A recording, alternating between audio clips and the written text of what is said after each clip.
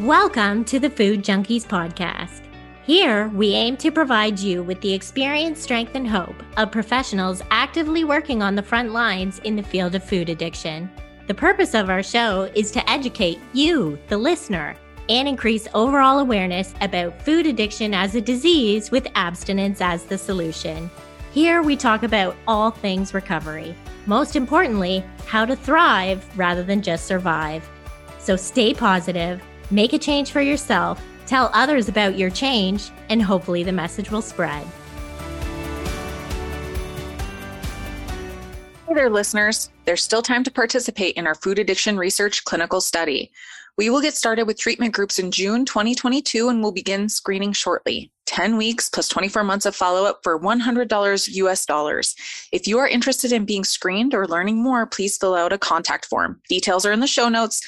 Not sure if you want to join or if it's for you? Listen to episodes 64 and 72 to hear from our past participants.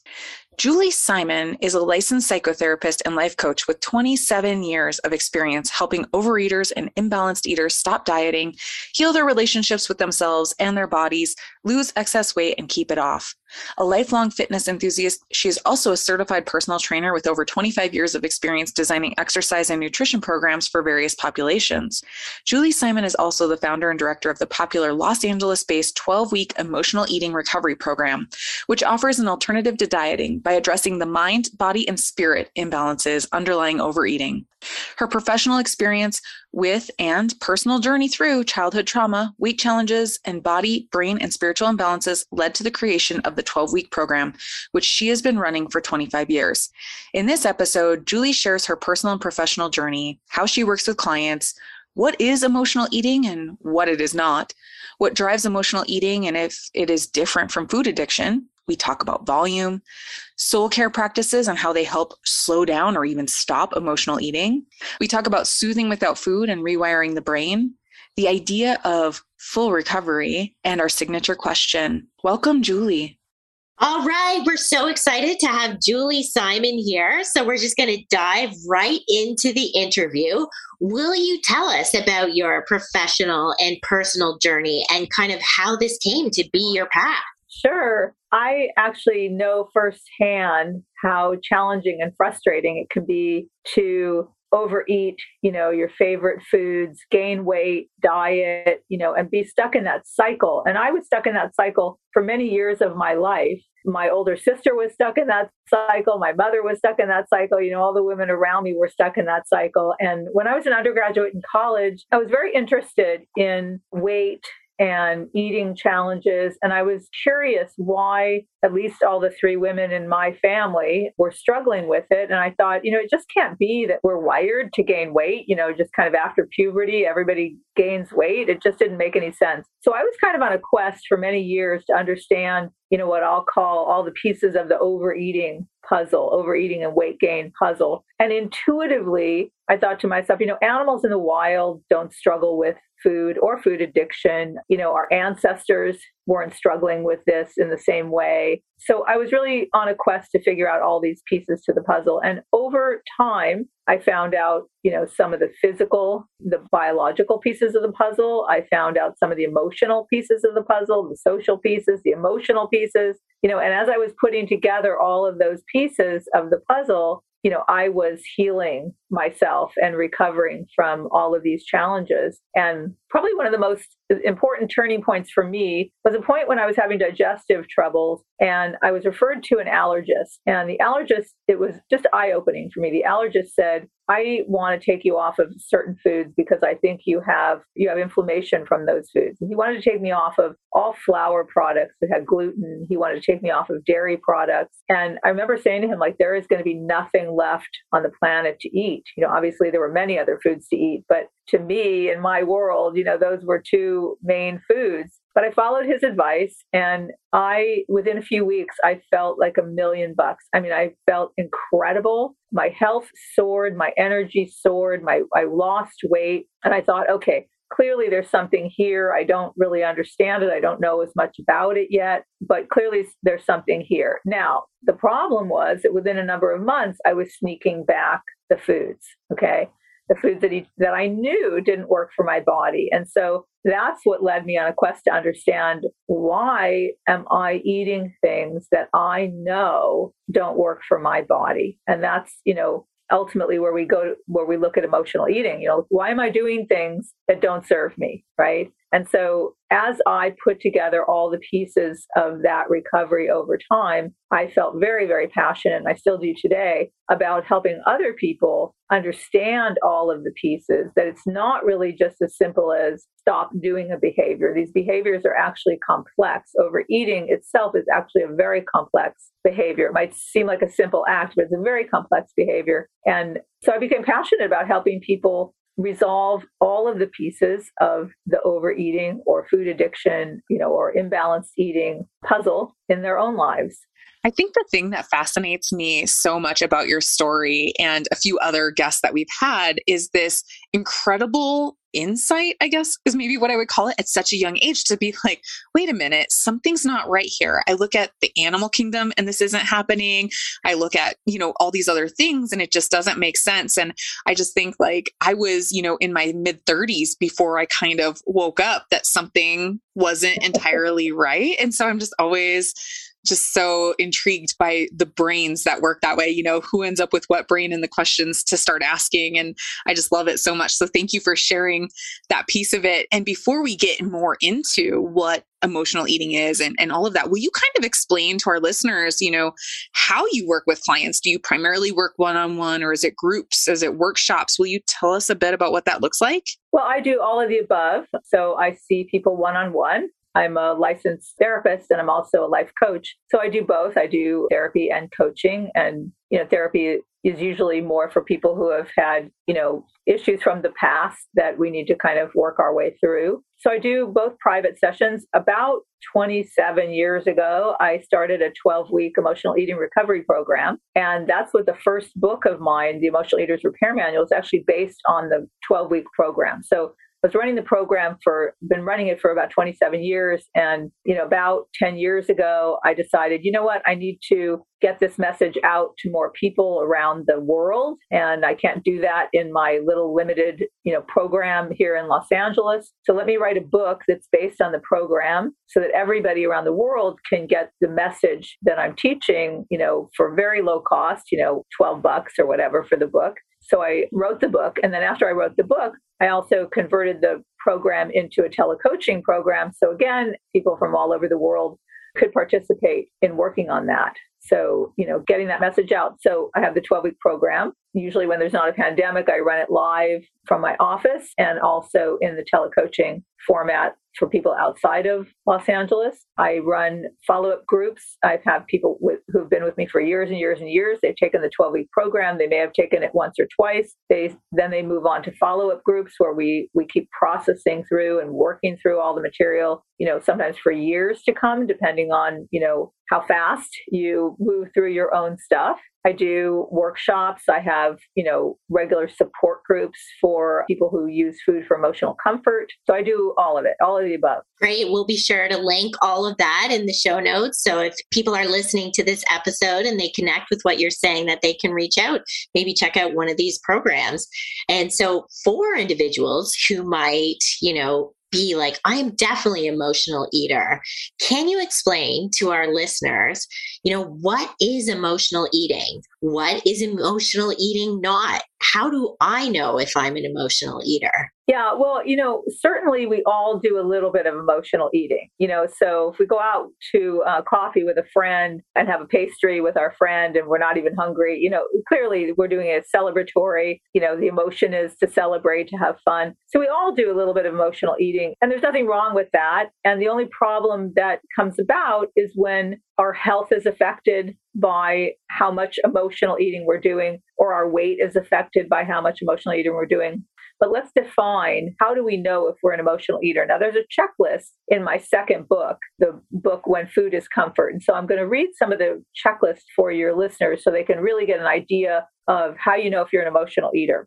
So if you use food as a tranquilizer to dull emotions that are difficult to cope with, such as anxiety, anger, sadness, frustration, hopelessness, loneliness, shame, guilt, and even happiness and joy. Some people find it very difficult to experience happiness and joy for too long. If you use food to calm yourself when you're experiencing unpleasant bodily sensations, such as agitation or nervousness or muscle tension, if you turn to food for soothing and comfort, perhaps you turn to food for pleasure, escape, fulfillment, and excitement. Now, we all do a little bit of that with food, a little bit of pleasure, and, food is pleasurable. If you eat when you're stressed out, perhaps you eat when you feel numb. You don't know what you're feeling. You just feel numb and you're eating. Maybe you use food to silence negative, critical, self-defeating thoughts and quiet your mind. Perhaps you eat when you feel overwhelmed and paralyzed. Many, many people I work with tell me about this. I'm overwhelmed by everything I have going on.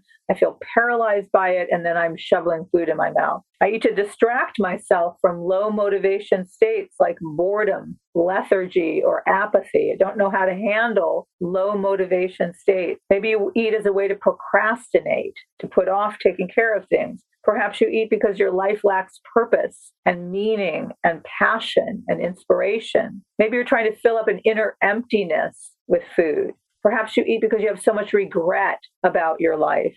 Maybe you feel deprived in your life. Perhaps you eat to reward yourself. Perhaps you eat to punish yourself. Maybe you're eating to rebel against someone or something, a parent who judged you for your weight, society who puts a lot of pressure on us women especially. Maybe eating, being full makes you feel safe. Perhaps you're eating to ward off sexual attention. So there's part of the list. Lots of stuff there, right? So to be clear though, what is emotional eating not? Like if we could put some framework around, that's all the things that it is. Are there just as clear signs or symptoms that it's not?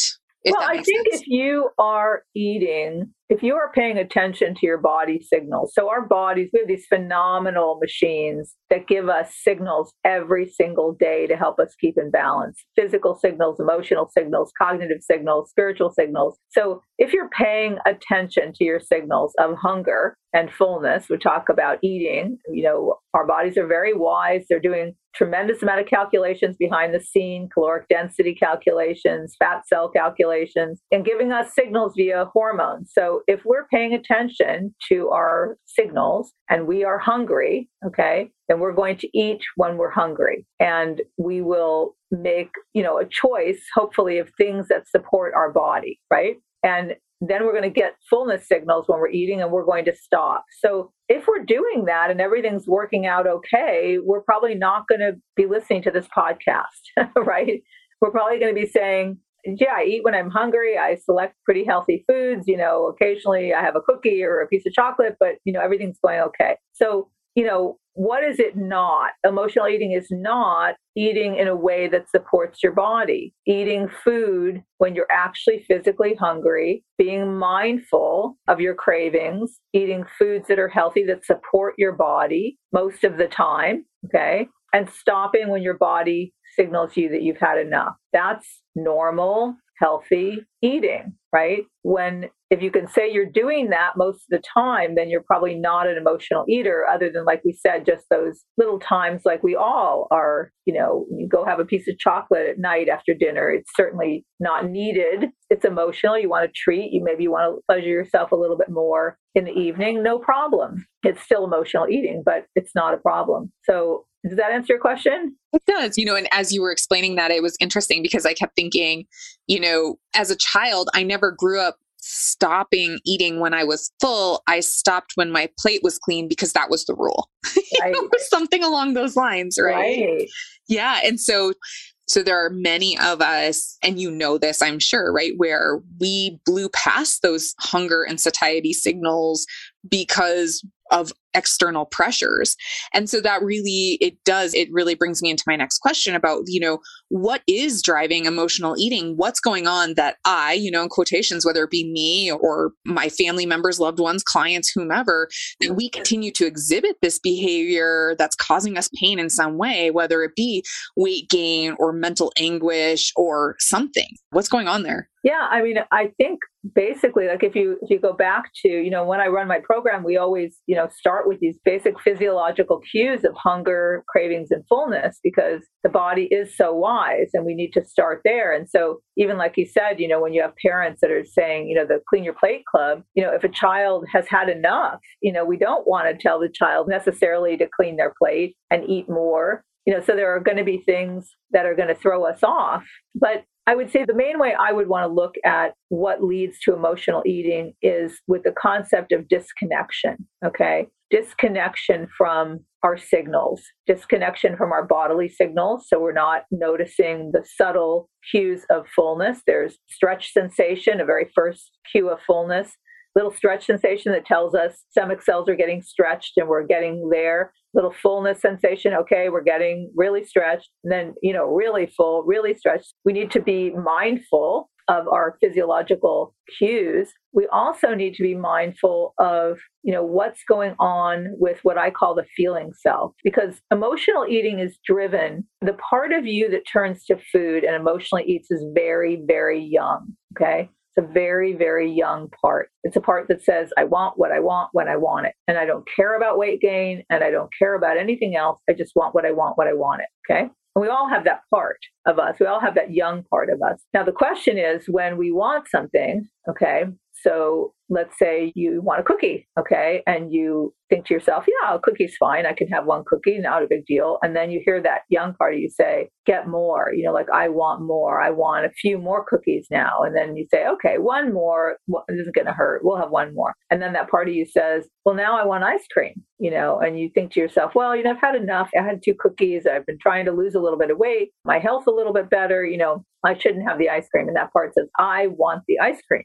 I want the ice cream. And I always share with my groups, again, another turning point for me was when, and just what I'm describing, I was standing in the kitchen one night, I had already had dinner and I had like a couple of cookies. And then I heard a voice that said, okay, now popcorn, and I was like, okay, a little dish of popcorn won't hurt. Had the popcorn. And then the voice said pretzels or something else saltier, maybe ice cream, and the voice wouldn't stop. So I accessed a voice that said, this is why we're having trouble losing weight. Like we're wanting to lose weight, but every night, we start in on this overeating thing. So we've really got to stop. So let's just stop. And I heard the young part of me say, no, like I don't care. And the other part tried to say, but this is why we can't lose weight. And we're wanting to lose weight. We're wanting to take some pounds off, but we can't do it. And that young part said, I don't care. I just want it. And that was a turning point for me because I was able to access that other voice that said, well, I care. I care. And the only way we can get where we want to get to is if we stop. So let's go in the other room and let's find something else. And I think my feeling self was like shocked, that somebody else was on the scene, like regulating something here because, she was running the show forever. So when we talk about what causes emotional eating, it's a disconnection. We need to have a kind, nurturing voice inside of our head, what I call the inner nurture, capable of regulating the behaviors of the feeling self. And all of this gets developed properly when we're young if we get sufficient and consistent emotional nurturance in our early years, which translates into good attunement from our caregivers. They pay attention to our emotions. They pay attention to our needs. They pay attention to our thoughts. They help us process through all of the above. And they're kind and they're warm and they're loving. If that happens, we build in our own head that voice, that caring, loving, regulating, limit-setting voice of our parent. So when you have really loving, kind parents and your parents say, and you say,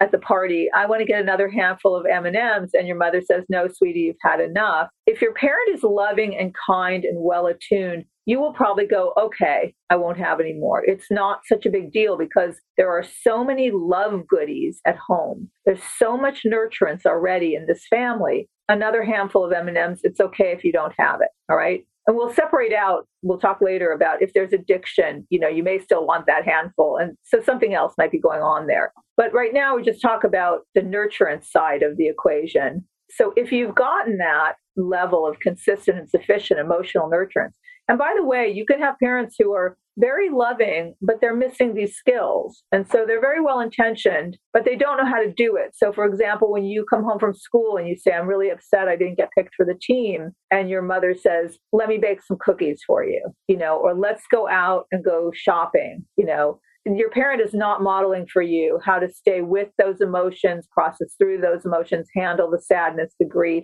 So again, answering the question, what drives emotional eating is the disconnection. We usually don't have a well-developed inner nurture, and the inner nurture needs to morph into an inner limit setter. That's part of her job. She says, we've had enough cookies, let's stop for the night. She becomes a limit setter. And what happens when we haven't had enough nurturance, we usually have our inner nurture is more of an inner indulger. So she's more of a voice that colludes with the feeling self and says, the feeling self says, oh, I just really want pizza tonight. I want pizza and I want French fries. And the inner indulger says, yeah, let's order it. We've had a really hard week. We'll start, tomorrow. She's like a big kid in there with you, not regulating, not teaching you how to regulate. So it's this disconnection. We don't have connection between an inner nurturing voice and a feeling self. And that needs to get wired into the brain. And so if it didn't get wired in when we were young, the good news is there's plenty of time to still wire that in by practicing these skills. No, I think that's so fascinating because we often speak to our clients, the individuals we work with for food addiction, and we talk about that voice and whether that voice, I call mine Ruth and she's rude and relentless and she's always trying to get me to relapse. And so that is what I associate with addiction. But I've always believed that like emotional eating is a component of food addiction. I say it's like eat emotional, right? And so I'm interested to know, do you believe there's a difference between emotional eating and food addiction? And if so, how do they differ? Yeah, I do think they're a little bit different. I think what I would say is that emotional eating, again, is that young part of us driven to find comfort, soothing, nurturance, fulfillment. That young part of us is looking for something, okay? And she's going to go and find foods or substances that taste good, feel good. But when she's doing that, if she has a brain that has a certain level of biochemical imbalance to it, or if she has a body that has biochemical imbalance to it, she may end up turning to substances that she finds lifts her mood, makes her feel better. So if I use myself as an example, when I was in my teen years, I started smoking cigarettes, right? I messed around with cigarettes. My father was a smoker. My grandmother was a smoker. I didn't know anything about chemical imbalances until I tried to get off of them. When I tried to get off of them, I found out, wow, I can't just quit. I can't just quit. I'm having trouble. That's when I learned about addiction, right? Same thing when I finally got off of them, I went to coffee, right? I was doing caffeine and was kind of addicted to caffeine. It took many years for me to understand. And so the same thing was happening with food substances, like things that had gluten, right? So even to this day, a scone, something with highly refined pastry flour, is like crack to my brain, right? It's still like crack to my brain. So the foods that I turn to, the foods or the substances that I turn to help me feel better, I didn't know anything about how they were altering my brain chemicals, but they were. And even the foods I was allergic to, like gluten, were, because there's something called allergic addiction, they were releasing powerful, pleasing chemicals in my brain every time I ate them. So of course I wanted to eat more. So I think we have to separate out that there is a biochemistry to food addiction, and that, you can, once you find a food that makes you feel good, you're probably going to use that food when you're doing your emotional eating, so, you're probably not going to eat celery when you're feeling unhappy and miserable. You're going to eat bread, right? So I think the combination is that emotional eating is the drive to turn to a food, to rectify what's going on inside, to fill up, to comfort, to soothe. And the addiction part of it is that you are going to choose those things that also change your chemistry, change your biochemistry, change your brain chemistry. And that's why it's really important, even in my groups, And generally, even when I work with people privately, I will often address brain and body chemistry imbalances very early on, because sometimes that could be, 60% of your eating, 80% of your eating, is this food addiction that's going on. And if we can at least start getting you a little bit off some of those substances, if we can correct brain chemistry imbalances that you have, that without being corrected, you're going to always turn to those substances. So we have to attack it from all the angles. Yeah, we so agree. Sorry, were you going to say more? No. Okay, just want to make sure I was. I think they're different things. I mean, I think food addiction is different than emotional eating, but I think that you will turn to those foods you're addicted to when you're emotionally eating. Yes, agreed. And, and I'm far enough along, I think, in my journey that I don't actually turn to those, past drug foods where like it would have been the cookies, the brownies, the bread, the whatever, where now I do notice it almost shows up more like in a volume piece where I will like overeat Brussels sprouts or steak or something along those lines if I'm not paying attention to my emotional state. So I think there's like some sort of progression or something that happens there, right? It's adaptive behavior, right? Like my brain is still trying to find a way to scratch some sort of itch. It's just showing up a little bit differently. And I think the other interesting thing that you said for me was when you said, working with the clients that you work with, finding that the food, the substance piece of it can be 60 to 80% of their issue, where when we work with clients, we know food is about 10% of the issue. And it's actually all the rest of it is the emotional management, stress management, community and connection. So it's just really interesting when we look at this from this holistic perspective, that no matter what way we cut it, we have to look at all of it, biopsychosocial, spiritual, like all of it. Yes. And even like what you just said about how, because I have people I work with who have been very successful, for example, being off sugar. Okay. But like what you said, they will massively overeat sweet potatoes and Brussels sprouts, and healthier foods. And so the emotional eating piece is still going on, even though they're not eating, the foods that they're addicted to. There's still an emotional eating piece going on that has to be addressed. So can I ask you, just because we both deal with a lot of clients and both of us volume eating is part of our story, how do you help support clients who have that issue? You mean the ones that are eating?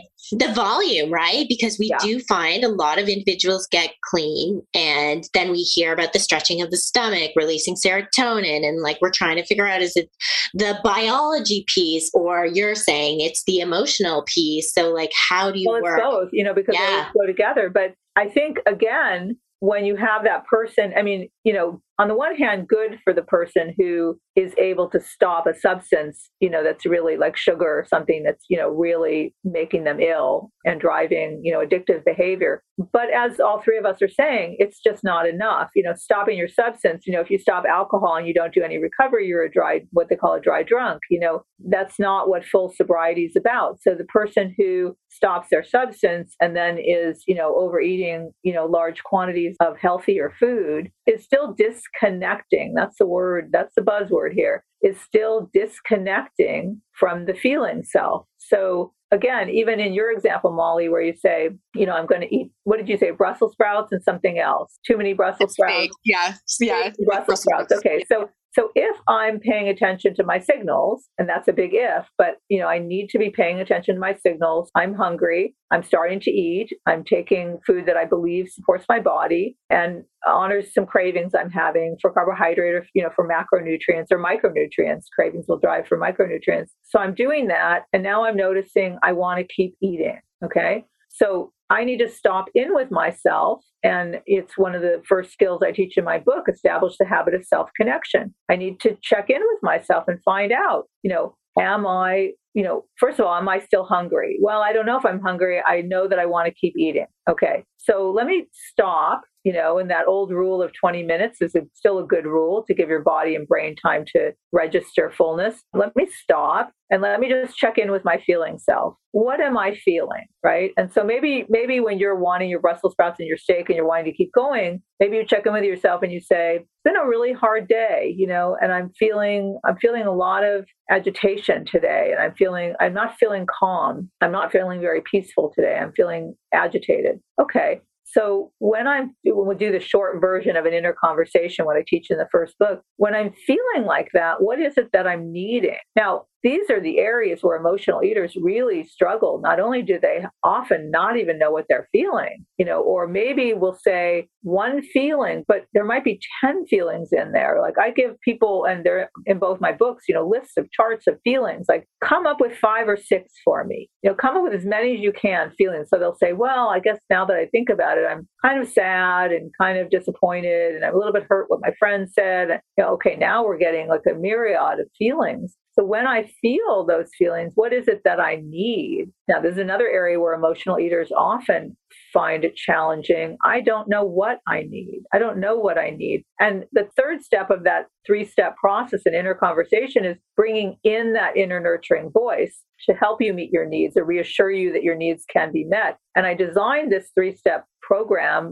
process, like I said, nearly 27 years ago, strategically to work on building the parts of the brain, right? So that the feeling self is what we call the amygdala. It's the downstairs part of the brain. It's I'm having all these feelings. And we want to build the top part of the brain, the prefrontal cortex, where self-regulation takes place. The kind, nurturing voice that becomes the limit setter that can regulate our behaviors and regulate our disruptive impulses and help us meet our needs. So the inner conversation is designed to attend to the feeling self's feelings, to attend and identify the feeling self's needs, and to build and develop and strengthen the voice of a nurturing voice. So that's what we're going to want to do. So when you say, what do we tell our clients to do when they're, eating beyond full on these supposedly healthy foods? We're still going to tell them we need to pay attention to hunger and fullness cues. And when you feel full, pull away for a little bit.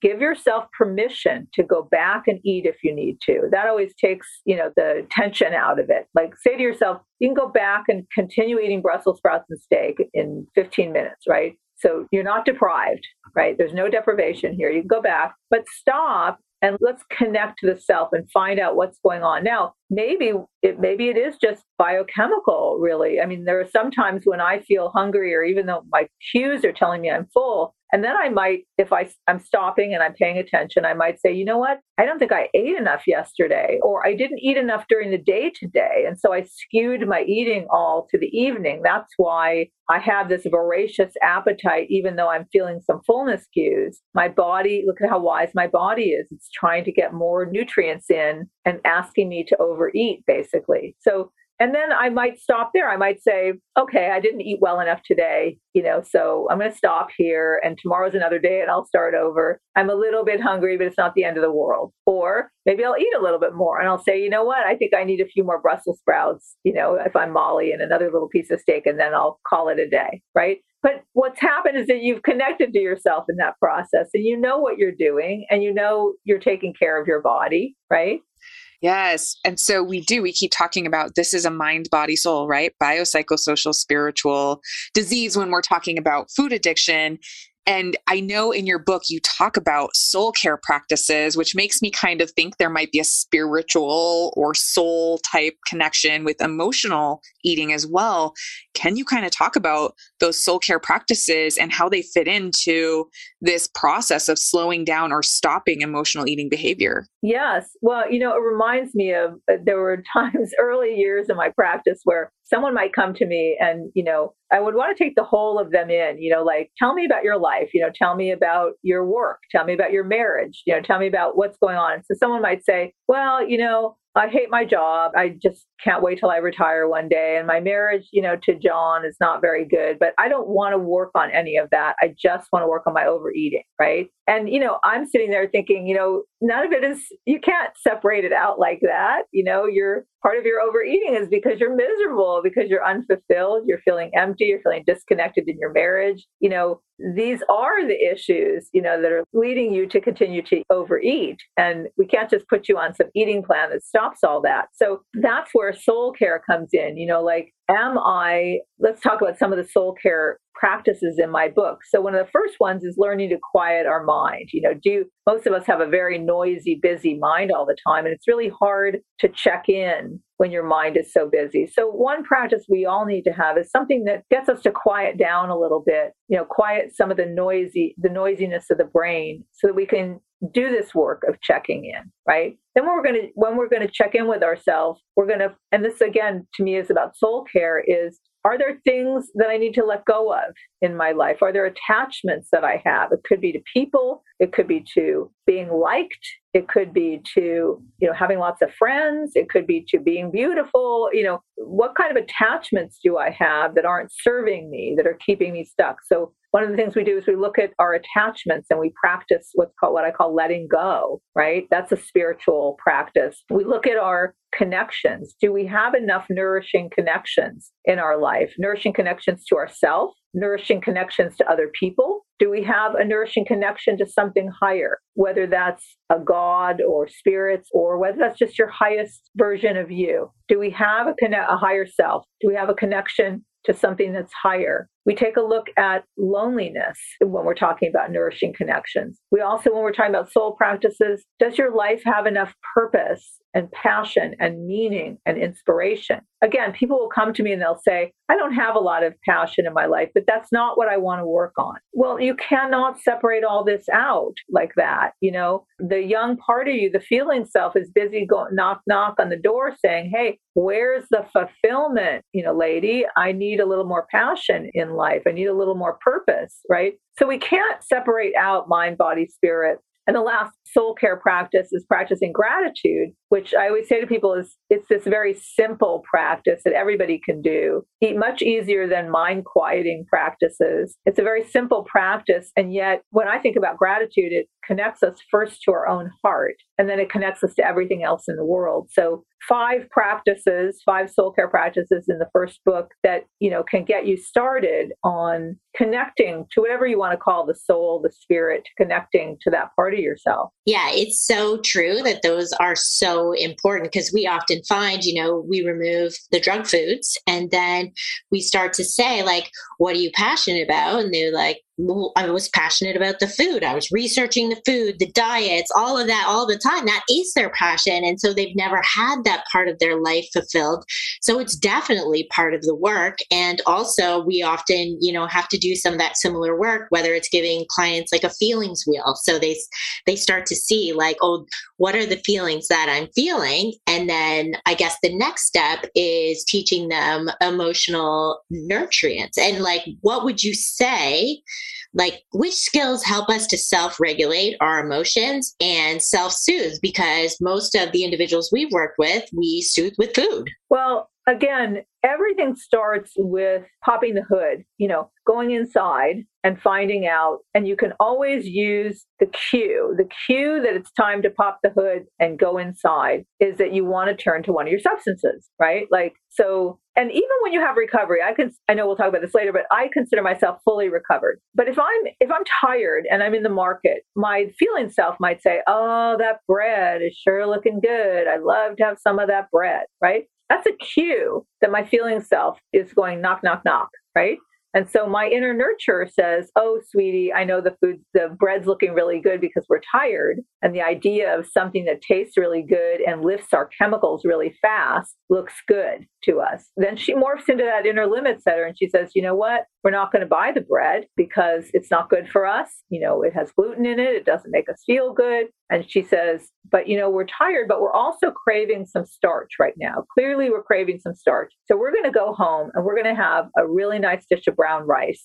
And you like your brown rice. We really enjoy our brown rice. Now, because I've developed that relationship between my inner nurture and my feeling self for so many years, my feeling self is a very good girl now. And she says, okay, because she trusts that my nurture has her back. My nurture will nurture her. So all of this starts with stopping, pausing, checking in with the feeling self, popping the hood, okay, and developing the skill of meeting the feeling self's needs without turning to substances. And it's a process. It's a process. It's an evolution. It takes time. It doesn't happen overnight. It takes tremendous amount of practice of these skills.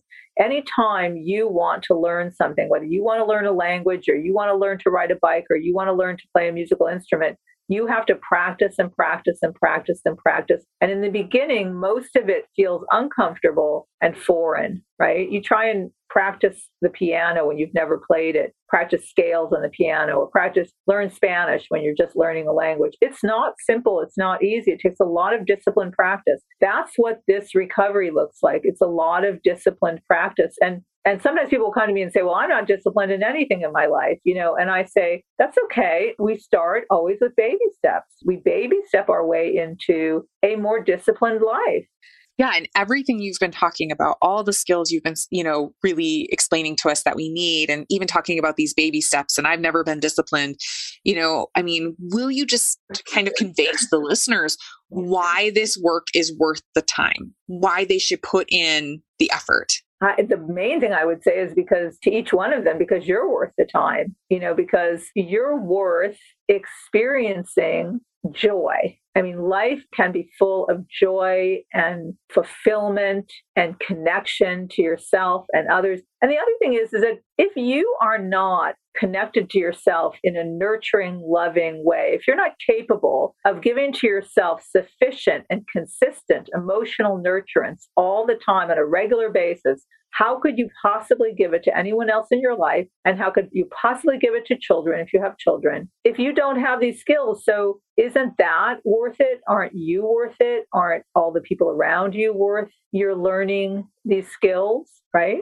And I think you were also touching on that practice piece, which we know is neuroplasticity and rewiring the brain, right? Can you speak a little bit about that as well? Completely. That was something that's so exciting to me, in that all the years that I was working on all the pieces of the puzzle that I was doing, I was catching and reframing self-defeating thoughts when I found out about cognitive therapy. And I was, everything that we're talking about today, I was practicing, but this was before we talked about neuroplasticity. So I didn't really even know about neuroplasticity, but I noticed that over time, my brain had changed, right? So even just as an example, I took 1 year in my life when I learned about cognitive therapy, and I wrote down 2 self-defeating thoughts I had about myself every day, and I reframed them, right? Until I was getting good at reframes, saying things that felt really comforting or soothing or uplifting or energizing to myself. By the end of that first year of doing that, just writing down 2 self-defeating thoughts a day and coming up with a reframe that worked for me, my brain was dramatically changed. I just never, after that, could have a negative self-defeating thought about myself without that, like devil and angel, without that angel going, well, wait a second, there's another way we could look at this. That was already built in. Now, I knew nothing about rewiring the brain at that point in time. I just knew that something had changed. Now, many years later, the research comes out and supports that, these kind of practices that wire in new connections. The brain is always changing. It's plastic, it's malleable, it's always changing, that we can do these kind of practices, like accessing a voice, saying kind, compassionate things to ourselves, identifying what the feeling self is feeling, saying something like, that's okay, sweetie, it's okay to feel that way, or something like, I'm really proud of you today, you rocked it, you got off the couch and you washed that kitchen floor. I call it self-affirming commentary. All of that wires in a voice in that part of the brain, and it connects it to that feeling self. So all of that stuff is going on behind the scenes in our brains. And the net result of it, the end result of it, is that it makes it so much easier to take care of yourself. Because like what I was saying, when I'm in the market and my feeling self says, oh, I want some bread or a cookie or something, and that voice is right there. She's right there on the spot. And she says, sweetheart, and she validates, of course you want that. You remember the taste of those foods. You know how great your brain feels. But you know what? We also get sinus inflammation and our tummy doesn't feel good. And so let's not have that. And let's go find something that would satisfy, right? That got wired in. And that's what's the beauty of neuroplasticity. We practice it. Now it's easy for me. I don't feel upset that I can't have the bread or the cookie or the scone. There is no fight anymore in any of that. So knowing what you know and understand about neuroplasticity, I'm really interested. In fact, I've heard you answer this question before, but I really want our listeners to hear, your thoughts on recovery. Can we be recovered? Yes. I mean, I have been saying this and going against the grain, for many, many years, because the 12-step movement believes that we're always recovering and never fully recovered. And it's a disease model. And I don't like any of that part. I don't like the disease model part. I don't like the never recovered part. I do believe in full recovery. I feel fully recovered. I can tell you, let's say on the cigarette front, when I smoked cigarettes in my teens, I know I would never touch a cigarette. I've been through plenty of incredibly stressful times in my life. I have never gone to turn to cigarettes again. I've been through lots of stressors since I've been recovered emotionally with food. I don't turn to food. I have the skills to take care of myself. I can go through seriously difficult emotional time periods without turning to food, without grabbing, food, with practicing all of the skills that I know how to practice. And recovery feels incredible too. I mean, there are points where you're not there. Like I always say to a lot of people I work with, where let's say we talk about eating something like peanut butter or almond butter. And I'll say, for years I would bring it in the house. I'd be good for a day or two, and then I'd be overeating or binging on it. And then I had to get rid of it. And so I knew I wasn't recovered yet because it was in the house. It called to me. I thought about it hour by hour. I wasn't there. But then there came points, and this isn't about whether I had the food in the house or not. It was about the work I was doing on myself, so that then I could have the peanut butter in the house. And I would say, you know what? I bought peanut butter last week and I forgot about it. I forgot I bought it. Or I have cookies in the house or chocolate in the house, and I forgot that I have them in the house, right? And, even foods that I would have addiction with, even a cookie that has gluten in it that could cause some addiction for me, I could still have it. And I could even regulate having it. I could even say I'm going to have a piece of it, but I know that I can't have any more because it'll throw my whole chemistry off. So I could even have those foods that I have addiction with in the house without indulging in them. And everybody's going to be in their own place in recovery. There will be some people who will say, I just don't think I can ever really have those foods around in my house. There will be people like me who say, I could have any of those foods in the house. Probably the ones that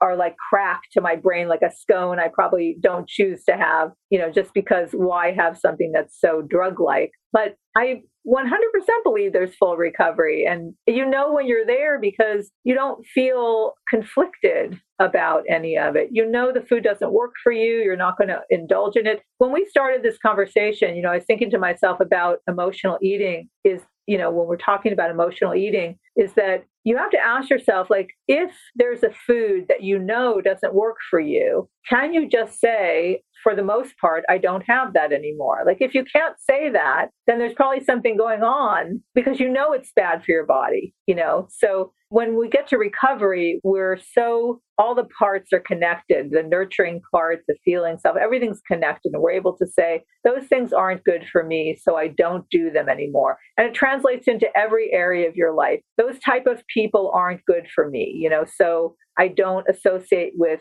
people who are not kind to me anymore. Maybe you had a pattern of codependency, or it translates into so many changes in so many other areas of your life when you're taking care of yourself like that. I love that so much. Like, that was just beautiful, because I think that's so true, right? We get to a point where, food is not a skill, right? So now we are going to our actual skills, and they are our go-to, and our brain is rewired to use those.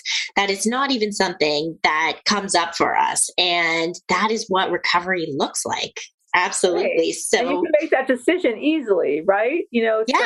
Somebody I'm out having coffee and someone orders a scone, and I'm able to say, that's not a good food for me. That sets off fireworks in my brain. I'm going to pass on that, and it's easy, and it's not, I feel deprived, I feel restricted, why can't I have it? It's just like, this is the way I take care of myself. It's not a very healthy food anyway, good for you. You go, girl, if you can have it and leave half on your plate and never desire it again. But that's not my brain, right? Right. I came for the coffee and the connection, not the crack. But not the crack, exactly. I like that. So, Julie, can you tell us what is next for you and where can our listeners find you? They can find me at my website, overeatingrecovery.com. Let's see what's next for me. More books to write, getting my program into an online version as well. And just more of the same, really, just more helping people, more doing what I do. I'm in right alignment with my work. I love what I do and have for all these years. Yes. Okay. Excellent. Well, before we let you go, we have a signature question. We've tailored it a bit to you.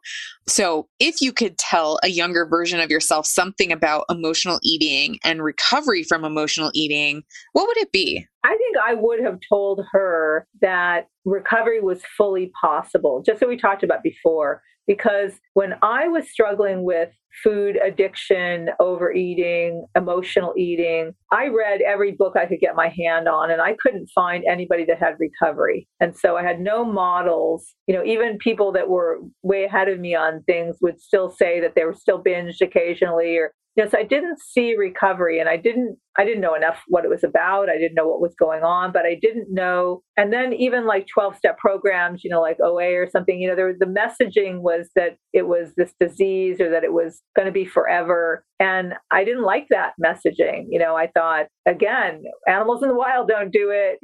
I'm going to find the way out of this. And so I would have wanted to tell my younger self that 100% recovery is fully possible. And that would have been really hopeful if I could have found someone who gave me that message. Like, I'm 100% sure this can be behind you. So listen to that, listeners, because that is true. And that is the takeaway. Recovery is possible.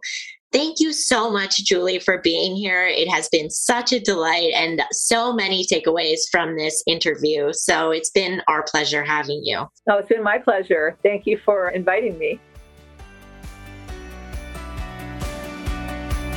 Thanks for joining us this week on Food Junkies, Recovery from Food Addiction. Make sure to join our Facebook group, Sugar Free for Life support group, I'm Sweet Enough. You can subscribe to our show in iTunes or Stitchers. That way you'll never miss an episode. While you're at it, if you found value in this show, we'd appreciate a rating on iTunes. Or if you'd simply tell a friend about the show, that would help us out too. Don't forget to pick up your copy of Dr. Tarman's book, Food Junkies, which is available on Amazon. If you have any additional questions, both Molly and Clarissa are food addiction professionals and work one-on-one with clients. You can find their websites and email addresses in the show notes. Be sure to tune in every Friday when our new episodes drop.